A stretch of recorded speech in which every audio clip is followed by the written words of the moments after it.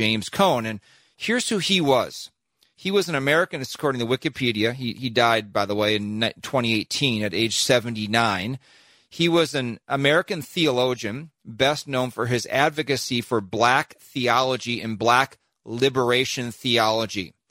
So I would say that critical race theory is really built on the foundation of black liberation theology. I mean, it's pretty much almost identical. It's about liberating, blacks and other broader now used critical theory, take out the race part, critical theory, freeing the oppressed groups from the oppressors.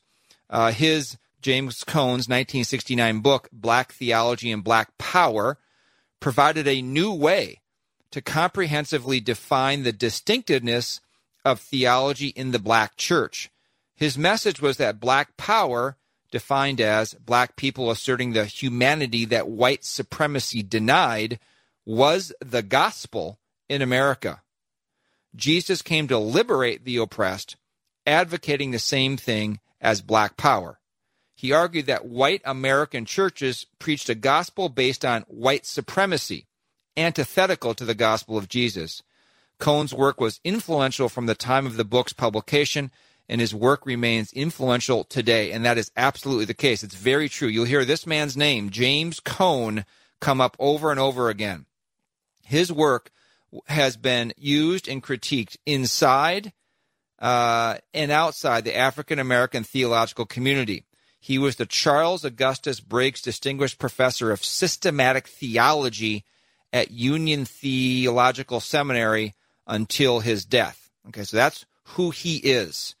Now, he has been a great influence on many, and particularly now, even specifically within some of those who are within the Southern Baptist Convention, some of the professors. Now, I just want to play a soundbite here and let you actually hear from James Cone himself and some of the messages that he has given over time. James Cone talked about the aspect of what the cross of Christ actually is.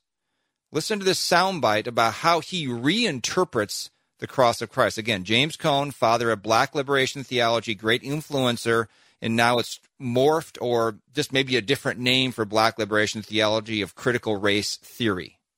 The cross, as I said, is God taking the side of the victim. It's a symbol of that. God making ultimate identification with the powerless. Now, if the powerful in our society, the white people, if they want to become Christians, they have to give up that power and become identified with the powerless if you're going to be a Christian. You can't be identified with the powerful and also a Christian at the same time. That's a contradiction of term. Now, how do I know that you're really identifying with the victim? Well, if you're identifying with the victim, you not only want to feel good about that, you also have to pay back that which you took.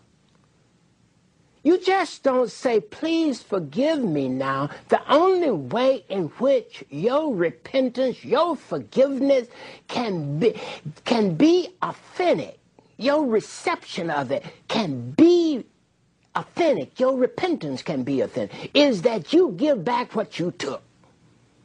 And white people took a lot from black people.